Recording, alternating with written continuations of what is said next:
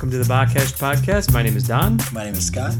And we prayed before the show and it kind of relaxed me. So now I'm like, and I'm sitting in a recliner and take it away, Scott. I'll be over here if you need me. Yeah, so by the end it might be like, my name is Scott, and my name is Scott, and we are podcasting. And I'll get some old man snore going like that. Yep, that'll be done. That probably just made somebody just like take their headphones off. Well, we just lost a couple listeners. Yeah, happens all the time. Yeah. Well, I don't know. Actually, we really don't know. Actually, have we ever received an email? Yeah, we had like one a long time ago. Actually, I haven't checked it. I'm going to go over there right now and see. Because I know that you know, we look at people who kind of listen and what's being listened to at the time, but I don't know. Do we ever check the email? It's Outlook. I mean, we used to ask all the time.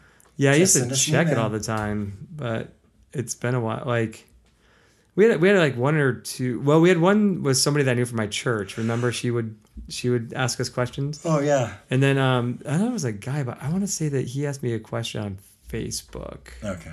Oops, that's not what I want. Oops, I almost logged into my actual. I have my like fancy Outlook account for like if I'm job hunting. Mm-hmm. It's like my name as opposed to like Bakash. Oh, yeah, because I've got my normal Gmail, my real one. And then I've got my fake one, that's my Yahoo one. And then there's my professional one, and that's my name at Gmail. Yeah, that was... Hold on, it's asking me if is this still your phone number? Yes, it is. Wow. Sure, stay signed in. I have like 3 different browsers. Oh my gosh. Just let me see the email. Like, stop using passwords. Use 2-factor authentication. It takes my fingerprint. Oh, do you really? Oh, you got a fingerprint one? Yeah. Wow, fancy. Doesn't your computer have one? I don't think so. Maybe. I don't know. I'll try. What is all this? Do they just use the mouse pad? No, it's like this little square in the corner. Oh, nope, no square in the corner. So every time I change my Facebook password, apparently is on here. Oh. Password. Because a lot of times I don't remember it, and I just change it. Yeah, because when I log in somewhere that's not on my phone, I know you're not supposed to keep your password stored on your phone, but it's Facebook. Like, oh, I've been charged $309 for McAfee. That stinks. oh, dang. Too bad it's sent from jaminmanzo4267@gmail.com. Interesting. That's weird. I would have thought that McAfee antivirus would have come from like a McAfee. That's silly. Why would you think that they would do that? Well, I better make sure I send them that $309. Well, I just got, what was it? That's spam. Don't do it, people. I just got an email from, what is it? Prince something? Man, I can't even pronounce his name. The artist? From, what was it? Oh, some country I've never heard of who wants to give me his inheritance. So I sent him my bank account number and my password. Did you know Facebook spams us a lot? Does it really? It's like join these groups that might be similar to Bakash. Like the Tartarian Empire and Karma Quotes and Positive Thoughts Group. Oh yeah, Karma Quote sounds so biblical. Dude, it sounds so much like what we would... Yeah, no, deleted. I'm not going to do it. Anybody real in here? There's 111 emails, and I think 109 of them are from Facebook. Oh, okay. Do you love to travel?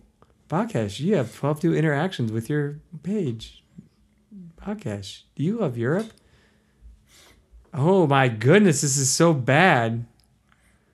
Guys, don't get on Facebook. It's not worth it. Boost your worth on Facebook. Oh, that's awful. Yeah, so no email. Apparently Facebook wants to know a lot. Yeah. Well, that's good. And the thing is like, Facebook isn't necessarily essentially bad, but when you start taking pride in your success and your when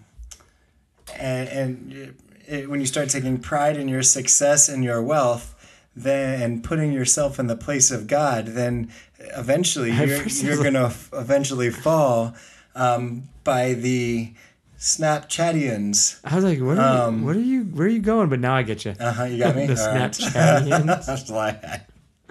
But yeah, everybody that's overtaking you. Yeah, yes. Yes, Pharaoh of the social. And the Snapchatians really, actually, Facebook compares themselves to the Snapchatians in their great empire. But then you had the TikTodians who end up killing Snapchatians. So meanwhile, in Ezekiel chapter 30, man, you killed the banter at 5 minutes. Good job. Did I really? Oh, yeah. Wow. Nope, it's fine. Man, Let's do it. We're going to try and get through 2 chapters today. We might need it. I know. So. Yeah, I don't know. Mike, does my voice change as I rock back and forth by the microphone? Am I like Grover? Near? Far. Well, you forgot your... Near. Yes. You can tell that his son likes Sesame Street. Oh my gosh, yes. The Usher ABCs are the best ABCs. Oh, the what? Sorry. Usher, he does ABCs with them. You're saying Usher, like the Usher, like the... The artist, yeah. Like the guy that was famous when we were in high school. Sesame Street? He was on like one episode. Like they have guests. Oh, okay. Tons of guests. We have tons, yeah. My kids never got into Sesame Street. I think I got none of ours until our last. Really? Yeah. Cookie Monster's the man. And the count. Oh, God. Okay, here goes the banter. Did I tell you he counts in Hebrew now? No. Because of Sesame Street? Cookie Monster? No. Callan, my son. Oh, no. Are you serious? He found Count, I almost said Count Dracula, the Count. He's just the Count on Sesame Street, doing this number of the day thing, but he found the Hebrew version of it. So he repeats it, and he'll sit at the bus stop counting in Hebrew, and I'm always like, nobody else knows what you're saying. Can you count in English for us? Can you 1, 2, 3? Your kid's smarter than you are. Hey, I can count in Spanish and some German. But didn't you want to study Hebrew and Greek? Yeah, but this is modern day Hebrew, not biblical.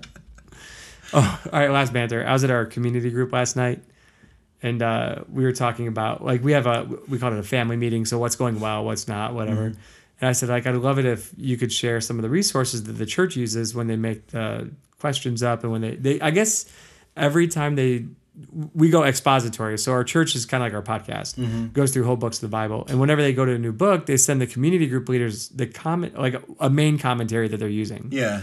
And I was like, can you share that with us? Tell us what it is. I was like, because if it's good, I'll buy it. Yeah. Kind of thing.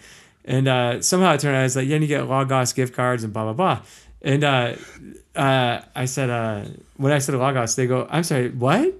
Somebody said, all God's gift cards? I was like, no, Logos. And he goes, oh, Logos? I was like, well, it's Greek. It's actually pronounced Logos. But so all night I was like, allgodsgiftcards.com. But yeah. That joke's only people that know Greek will know. That's funny. So yeah. They're going to start sharing the commentary, so I'll know what... They're in Hosea right now. I was like, I still haven't told him, like, I know this great podcast that went through it. You probably should. I want to. Mm-hmm. Like, hey... Yeah, that was not our strongest one, because that was really a hard one. That was a hard book. I've subtly shared stuff about it with the group, like, oh yeah, you gotta imagine that this is like written out over time, and like maybe a post-it note found here and like a scrap of paper found there, like it's not a consistent altogether. And so I did hear our pastor say something similar to that. So I don't know if he talked to the pastor who's in our group, and he's like, hey, did you know that like this is like kind of taped together? Like, I don't know, but. Where'd you learn that from? I heard this podcast one time. No, you heard it from me in person. Right. Well, but where you got it from. There's this podcast. It's really good. They got like Deuteronomy, Hosea, Joel, and I think they're working through Ezekiel now. I think they're starting to realize that I am like Bible college educated in our group. I made a joke at our membership meeting about they said they're talking about like close-handed, open-handed issues that they go by, whatever. And somebody kind of jokingly asked about eschatology, like where they stand. Yeah. And like they're just making jokes about like, well, some people on the staff are here, some are there. And I was like, come on, why aren't you all AML? Like, the pastor like put his hand, he's like, no, don't like kind of don't start this. Like, that's funny. So I think somebody in the room might have been militant AML. Anyway, awesome. That's church stories from Don. Right. Let's talk about Egyptian stories from Ezekiel. Right, and chapter 30. So we got probably 30, 31 this week. Then we got through 33 in the next couple weeks. And 33 should end our intermission from the beginning Ezekiel. We've got an intermission period.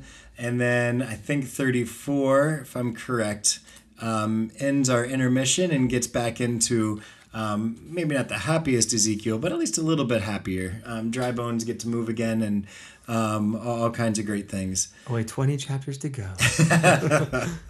But it's coming. And then we'll fast forward to Jesus. But we're in the Old Testament right now. So, yeah, so I'll go ahead and read. Let's see. Oh, and just so everyone knows, we're going through 2 chapters this week, and we're going to kind of go probably at a pretty good pace. There really isn't a lot to get hung up on. I mean, we can hang up on anything, but in here, there's not a whole lot, and there's a lot of kind of reinforced and repeated. So, pardon our speed here. Yeah. And the thing is a lot of it's allegory. So it's really difficult to start breaking down into little tiny chunks when really it's a bigger story. It's a much larger chunk of scriptures, which are really trying to enforce and communicate something very specific. So, there are, yes, probably things that we could pull apart, and yes, things we could go ahead and look at. But at the same time, ultimately, it's trying to communicate a larger picture of Egypt's in trouble, type thing. So I was going to have 31 through 19. Oh, you're going to go that far in one shot? Oh, and maybe not. I mean, yeah, you can. I guess. It's a lot of reading. Oh, yeah. So go for it. I mean, unless you want to tag team. I'm just kidding. I know how much you love reading out loud. Ask my wife about that. All right. Here it goes. The word of the Lord came to me, Son of man, prophesy and say, Thus says the Lord God. Wail, alas, for the day is near, the day of the Lord is near. It will be a day of clouds, a time of doom for the nations. A sword shall come upon Egypt, and anguish shall be in Cush, when the slain fall in Egypt, and her wealth is carried away, and her foundations are torn down. Cush and Put and Lud, and all Arabia and Libya, and the people of the land that is in league shall fall with them by the sword. Thus says the Lord, those who support Egypt shall fall, and her proud might shall come down from Migdol to Cyrene. They shall fall within her by the sword, declares the Lord God, and they shall be desolated in the midst of the desolated countries, and their cities shall be in the midst of the cities that are laid waste. Then they will know that I am the Lord, when I have set fire to Egypt, and all her helpers are broken. On that day, messengers shall go out from me in ships to terrify the unsuspecting people of Cush, and anguish shall come upon them on the day of Egypt's doom, for behold, it comes. Thus says the Lord God, I will put an end to the wealth of Egypt by the hand of Nebuchadnezzar, king of Babylon. He and his people with him, the most ruthless of nations, shall be brought in to destroy the land, and they shall draw their swords against Egypt and fill the land with the slain. And I will dry up the Nile, and will sell the land into the hand of evildoers, and I will bring desolation upon the land and everything in it.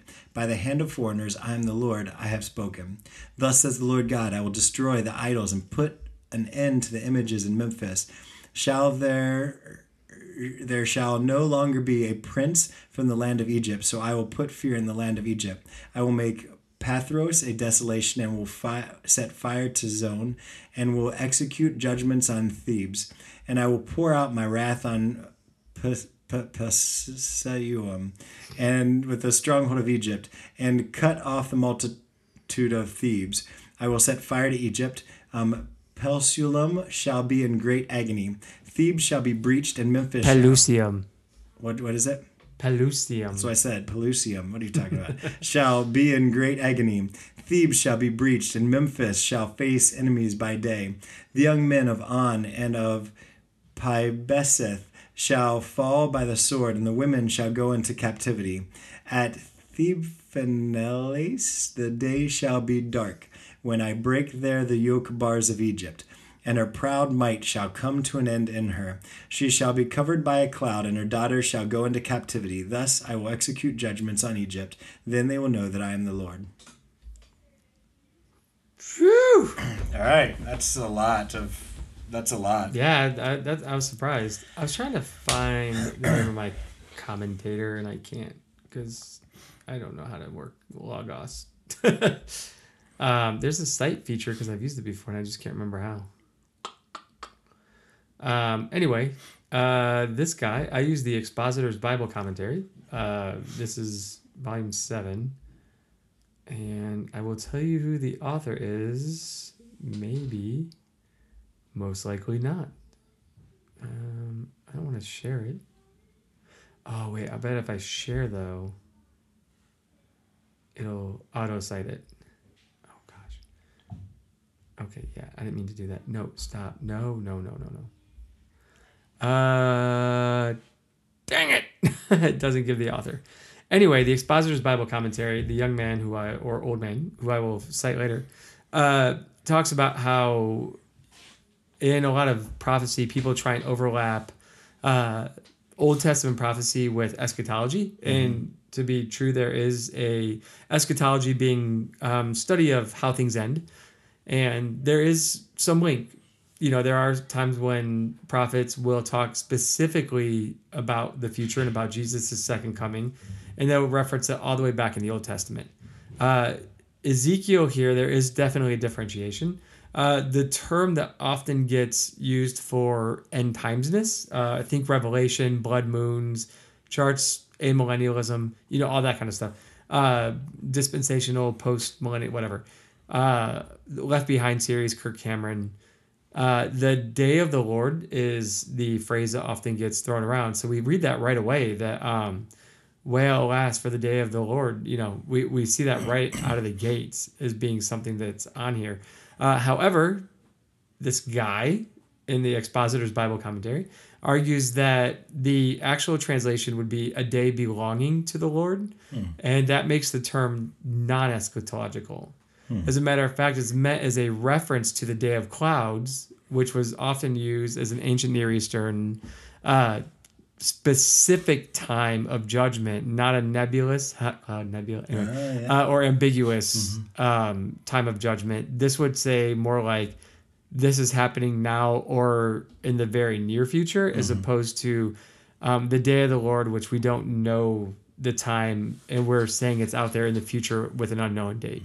And then I've actually read that multiple times from actually other commentators as well. So like that actually isn't the first time that I've heard that, where there throughout history, I think I read one commentator at a time, and then not recently, so I'm not going to be 100 on this one, that there have been multiple, quote, Day of the Lords throughout history. And really, I think one of the commentators that I read recently, the Day of the Lord kind of becomes synonymous with God's expected judgment. So really, it's kind of one of those that when you hear the Day of the Lord, it's actually not necessarily always a good thing, and usually is referring to God's judgment in some way or his expected judgment in some way. And I think we see multiple of those throughout, I think even biblical history. But specifically, I think we might be talking about, I guess this specific time period. And I guess this specific time period most likely would have been probably about the time of Jerusalem's siege. So at about the same time that this would be going down would be the same time that Jerusalem is being attacked. And Egypt is, kind of once again reinforced through the multiple chapters, obviously is not coming to help. You can't really lean on that reed and it do much. If you look back to last week, it's one of those that Egypt isn't what they thought they were, or at least they're at least not what they thought or they were at one time, and probably never will be according to this. And I think even if we look at history, that becomes more of a true statement than they wanted to believe at the time. Yeah. So yeah, this is definitely imminent. Not revelationary, if that's a word. Yeah. And it's Ralph Alexander is the guy who did all the real work. Okay. I'm just the guy who read his work, and I'm regurgitating it to you. Which is mostly what we do here. Yeah. Yeah, very few original thoughts. Yeah, we're not really that smart. Hey, no. And, well, no, we're not. Not as smart as Ralph Alexander. And your son's smarter than you are, but... Well, because he's like, Chava Shalom. I was trying to see if I could find his stuff, but there's a bunch of Ralph Alexanders, including a drummer for a metal band. Oh. Good metal band? Do we know? I don't know. Never heard of them. Okay. I mean, you got to be careful because you know where metal comes from. The ground? No, from people with cool instruments that have good skills that I don't. Oh, well, yeah. But you don't want to take too much pride in that because ultimately music is and those gifts are very much from God, and so you never want to. You never want to build a tall tower and talk about how awesome you are. Or no, you don't want to be a tall tree. Tall tree, yeah. But we're not on 31 yet, so you can't go there. Mm-hmm. But yeah,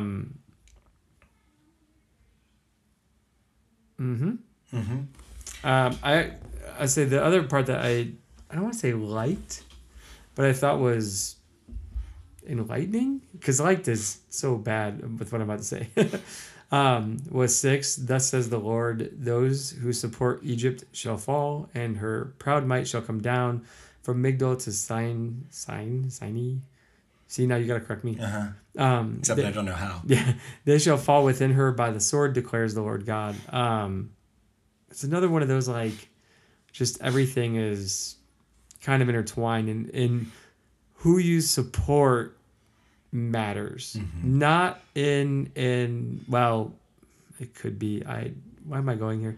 And not so much in the United States politics way, like, if you don't support my candidate, you're gonna burn. But who you're throwing your support behind and why and how much really does play a role in how you should act and how you are in your standing. Now, thankfully, we plead Jesus, which is probably the safest thing to do. But to get overzealous and supportive of something is incredibly dangerous. Yeah. Especially when you find out that country is in the wrong. Yeah. Yep. Very true. And yeah. Yep. Well, if we break this down, break it down. You have lots and multiple different sections of different parts of Egypt that is going to potentially expect this judgment. 3 through 4 is going to kind of show judgment, military defeat. 6 through 9, you got the destruction of their allies. 10 through 12, destruction of Pharaoh's army by Nebuchadnezzar. 13 through 19, destruction of Egypt's idols, stronghold cities. So we see where it's kind of broken down, where there's multiple different sections of Egypt that's actually going to end up experiencing God's judgment. The ultimate purpose is that basically should be no expectation that Egypt's going to come and help you. Israel is experiencing, or Jerusalem is experiencing God's judgment, and Egypt is experiencing God's judgment as well, and that will continue to remain true, at least as we continue to go through some more of this intermission part of Ezekiel. Yeah, and as we said, I think in the last episode when we were talking about Egypt, it's kind of a false prop. Like they're not a really good country to stand upon to try and get your way. They're already deteriorating, and this is like really the nail in their coffin. So they kind of had like a false front as to look how good everything is, and they're just about to get buried. And like you said or stated, and so are all their brain broken, foggy COVID. Those people that support them. Yeah. Allies. Okay. I was like, the brain started with an A. Your thing. Broken brain. I won't edit that out. Don't worry. Please don't. Yeah. I don't edit any of it out. No. Yep. All right. 20 through 26? Yeah, 20. That sounds right. Yeah. Turn the page. I scroll. Scroll. Scroll. Oops. And kids these days, them and their technology. Yeah. It's just not the same. You got to turn the page, smell the paper, papyrus. Dude, I'm almost 100% digital. Undo the scroll, lick the text. When I go home tonight to fall asleep, I'm going to read my Kindle. Yeah, but you don't lick the text or feel the taste of... I could because there's a screen protector on it. That's true. But the print, the black print on your... Hey, you can scroll with your tongue. Oh, wow. Oh, sorry. But there's nothing like black print on your tongue or Jesus' words, the red print on your tongue. Like, you just don't get me started on red letters. You don't even understand. All right, 20 through 26. 20, yeah, yes. paper Bible. In the 11th year, in the first month, in the 7th day of the month, the word of the Lord came to me. Son of man, I have broken the arm of Pharaoh, king of Egypt, and behold, it has been bound up, to heal it by binding it with a bandage, so that it may become strong to wield the sword. Therefore, thus says the Lord God, behold, I am against Pharaoh, king of Egypt, and I will break his arms, both the strong arm and the one that was broken, and I will make the sword fall from his hand. I will scatter the Egyptians among the nations and disperse them through the countries. And I will strengthen the arms of the king of Babylon and put my sword in his hand. But I will break the arms of Pharaoh, and he will groan before him like a man mortally wounded. I will strengthen the arms of the king of Babylon, but the arms of Pharaoh shall fall. Then they shall know that I am the Lord, when I put my sword into the hand of the king of Babylon, and that he stretches it out against the land of Egypt.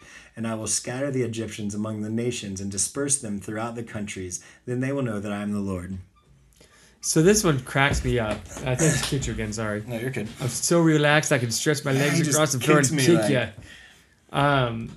Dude, the Egyptians were straight bros. Mm-hmm. They literally thought that muscular biceps were a status symbol. Mm-hmm. Oh, how things change, how we have learned. And they legitimately had, and Ralph Alexander was not sure if this was the current king / pharaoh, had a statue of a big bicepped pharaoh holding a sword over his head. I think, so this guy says, this particular, I think it was Christopher Wright, said this particular pharaoh, Hafra, in his role as the incarnation of the god Horus, described himself as possessor of a strong arm. He's like, oh, bro, we rule with an iron bicep. Right. Like, it's like gym, it's like bro science gym. And you just break both of them and it's like, ooh, yeah, man, that's harsh. I'm just like, what is Egypt think? Like, dude, we are like the bicep people. Like, I know a lot of people that work out in the gym, but I also know a lot that are straight up like, bro, like, yeah. And I know Egypt was like a bunch of gym bros. Just reading that, I was like, wait a minute, is this saying what I think it is? And then I read the commentary and I was like, yep, he is. I felt this would be like a good violent short on YouTube. Like, not quite a full movie, but like put this into like the imagery into like cartoon form or into movie form. And I was like, ooh, man, this is bloody and harsh, or, you know, or like, I don't know if it's supposed to be funny, like, but I feel like it's in a sense making fun of Pharaoh maybe. And I got nothing to say that it is. But it's like, I'm going to shut down all your stupid ideas and really make fun of you. And then at the same time, show you how, like, you're going to get your butt whooped because I'm going to end up making someone stronger than you and win. He's got bigger biceps, man. Yeah. But yeah, it's... Do you even lift, bros? King of Babylon. Do you even lift, bro? Like, hey, bro. But yeah, like, it's gross. It's a bloody, violent little thingy going on right here. Sorry, microphone.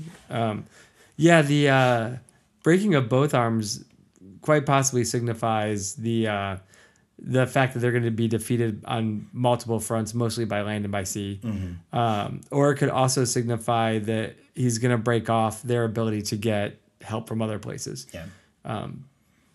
Bros.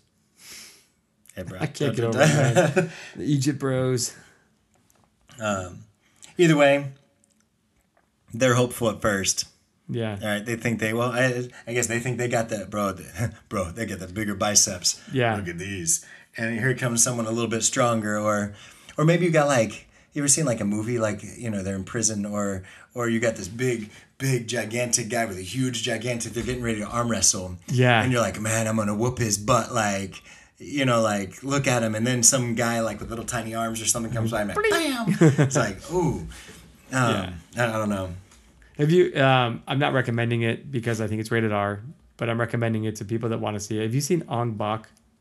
No. Oh, yes, I have. With Tony Jaa. Yes. Is that the fighting one? Yeah. Yes. Where he goes into the tavern and the last guy is like basically an American who like brute forces his way through everything. Yep. And like, you know, he's all like big bicep, hairy American, and Ong Bak little, I think he's Chinese, right? Mm-hmm. Or not Hong Kong. It's been a really long, because it's an older movie, right? Yeah. So it's played by Tony Jaa, who's like, he's bigger than Bruce Lee, but he's still not like as big as this dude. He just goes in and like, after taking a little bit of damage from him, then like lays them out. Mm-hmm. Yeah, that's Egypt and Babylon. I feel like I read a story one time with this really big guy that's really tall, and then this other smaller one that came and like whooped up on this giant with like a sling and some stones or something, and then they like cut some foreskins off and a head, or yeah, it sounds like some Bible thing. Where did I hear that from? Yeah, I think it might be in the Bible. If only I could think of their names. Was it Samson and Delilah? No, she wasn't the stoner. No. Sorry. I don't know, man after God's own heart. I don't know if he would be a stoner either, but well, you've seen some of the things that boy did do. Oh, sorry. David, what a hero. No. I don't know how easy it would be to cut off a bunch of foreskins. That would take a... if my wife's dad would have been like, hey, bring me X number of foreskins, I would have been like, hey baby, let's elope. Like, your dad's crazy and we got to get out of here. Really? I would do anything for my wife, including cut off a couple hundred foreskins. I'd straight up kidnap her. It's so much easier. Not that I don't think it's worth the work, but man, one, it's probably illegal. Two, so much easier. Yeah, that's true. Yeah, I guess you do have the illegal factor there. Yeah. Yeah. So 31. Yeah, or do you have more on 30? Huh? I say 31. No, I think I'm good with 30. All right, let's keep cruising. All right. 31's a bit shorter. All right, so let's talk about some trees, yo. I have 2 through 9 is maybe a good cutting off point. You might want to start with 1, though. I don't want to. Okay. Everyone starts with 1, but I will just because. Yeah, we need to know the 11th year and the 3rd month. That's true. On the first day of the month. I mean, because we probably should know what day it is, I guess. Yeah. Right. All right. In the 11th... Wait, where did I say I was going to? I heard that. You didn't hear anything. In the 11th year. You can't prove it. Okay. Yeah, until you rewind. 31, 1 through 9. In the 11th year, in the 3rd month, on the first day of the month, the word of the Lord came to me. Son of man, say to Pharaoh, king of Egypt, and to his multitude, whom are you like in your greatness? Behold, Assyria was a cedar in Lebanon, with beautiful branches and forest shade, and of towering height, its top among the clouds. The waters nourished it, the deep made it grow tall, making it rivers flow around the place of its planting, sending forth its stream to all the trees of the field. So it towered high above the trees of the field, its boughs grew large, and its branches long from abundant water in its shoots. All the birds of the heavens made their nests in its boughs. Under its branches all the beasts of the field gave birth to their young, and under its shadow lived all great nations. It was beautiful in its greatness and the length of its branches, for its roots went down to abundant waters. The cedars in the garden of God could not rival it, not the fir trees equal its boughs, neither were the plane trees like its branches. No tree in the garden of God was its equal in beauty. I made it beautiful in the mass of its branches, and all the trees of Eden envied it that were in the garden of God. Maybe should I keep going? Yeah, finish it out. Therefore, thus says the Lord God, because it towered high and set its top among the clouds, and its heart was proud of its height, I will give it into the hand of a mighty one of the nations. He shall surely deal with it as its wickedness deserves. I have cast it out. Foreigners, the most ruthless of nations, have cut it down and left it. On the mountains and in all the valleys its branches have fallen, and its boughs have been broken in all the ravines of the land, and all the peoples of the earth have gone away from its shadows and left it. On its fallen trunk dwell on the birds of the heavens, and on its branches are all the beasts of the field. All this is in order that no trees by the waters may grow to towering height, or set their tops among the clouds, and that no trees that drink water may reach up to them in height. For they are all given over to death, to the world below among the children of man, and with those who go down to the pit. Thus says the Lord God, on the day the cedar went down to Sheol, I caused mourning, I closed the deep over it, and I restrained its rivers, and many waters were stopped. I clothed Lebanon in gloom for it, and all the trees of the field fainted because of it. I made the nations quake at the sound of its fall when I cast it down to Sheol, and those who go down to the pit. And all the trees of Eden, the choice and the best of Lebanon, all that drink water, were comforted in the world below.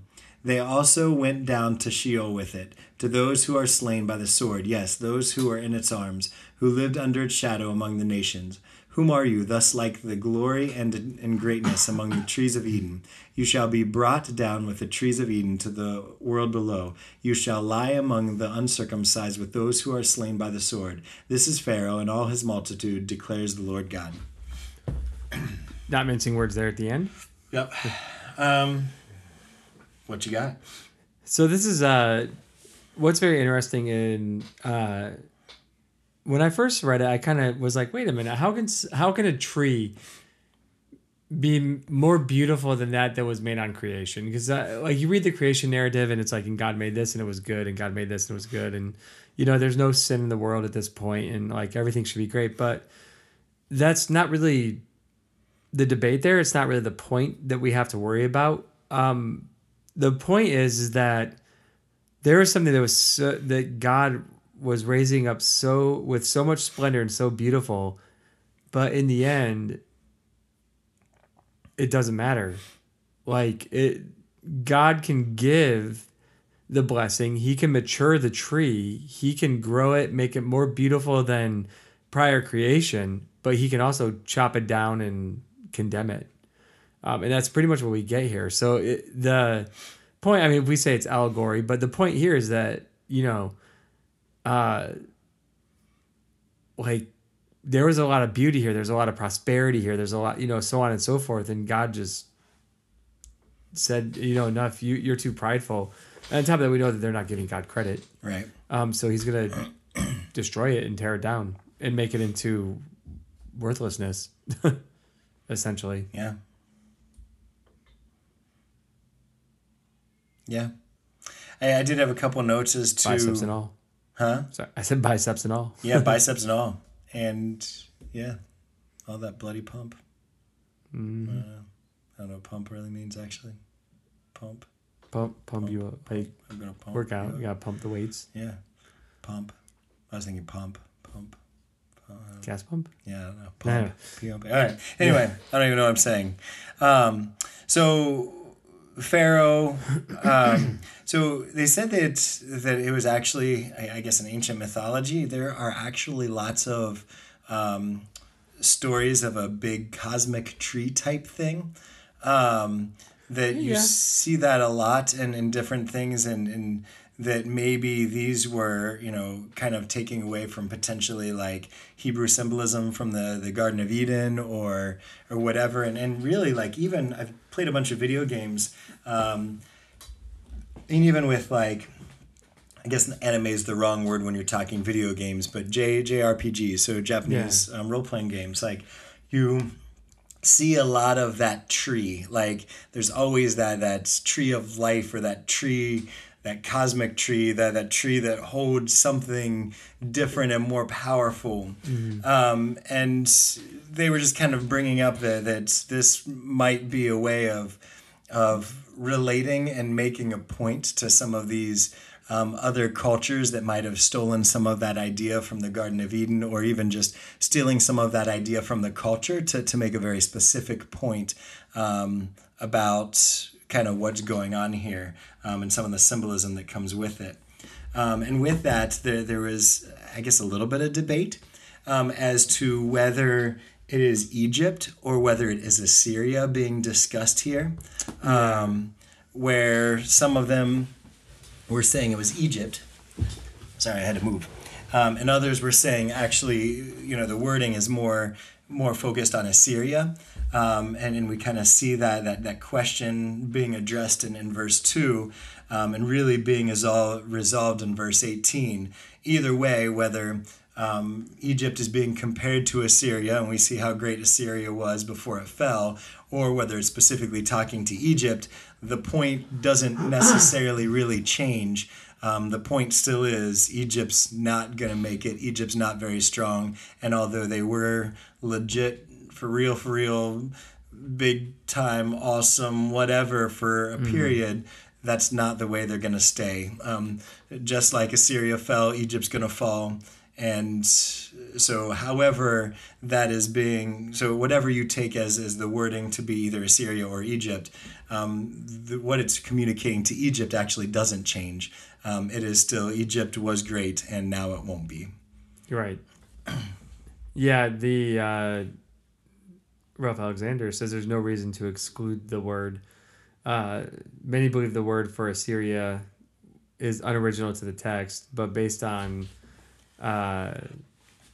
like manuscript evidence, we shouldn't reject it because there's plenty of manuscripts that mention Assyria being in there. So it could be confusing, but yeah. That's And so, what did yours take again? It basically said that there is no reason to reject the word Assyria being in there. Okay. While some have argued that it should. Oh yeah. And since I trust Ralph. Yeah. And I trust. I have no reason not to. I trust Stephen Toll and I trust Christopher Wright. Well, that's why. Is it Ian? What's your name, dude? Ian something. My other commentary. He doesn't talk about it at all. Okay. He just talks about like the cosmic scale of the tree is matched by cosmic morning. Okay. At its fall and its descent into Sheol, the home of the unworthy dead. Yeah. Cosmic springs are shut up, while Lebanon, the home of the mighty cedar, is darkened. The heights and depths, the sources of light, the subterranean water are thus both clothed in mourning and a state also affecting those in between. Oh, that's cool. So, he writes a good... It's Ian something. What the heck is the dude's name? I'm so not good at citing sources. I got a master's degree and I had to cite sources all the time, and now I just quit. Like, I gotta cite anyone anymore. Oh, where is it? Easy. Ian M. Duguid. Duguid. Duguid. Okay. Sounds Irish. Yeah. Oh, Ian Duguid. I won't do that again. Yeah.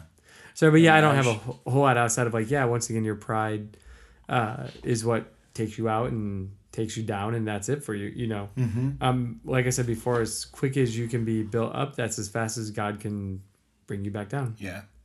It doesn't matter how beautiful you are compared to Eden. Yeah. I did like, I thought this was interesting. So Stephen Toll took the perspective of it's talking about Assyria and connecting with Babylon was like Assyria. Assyria was great, then fell. And he said that the world tree is a common image in ancient Near Eastern art and religious imagery.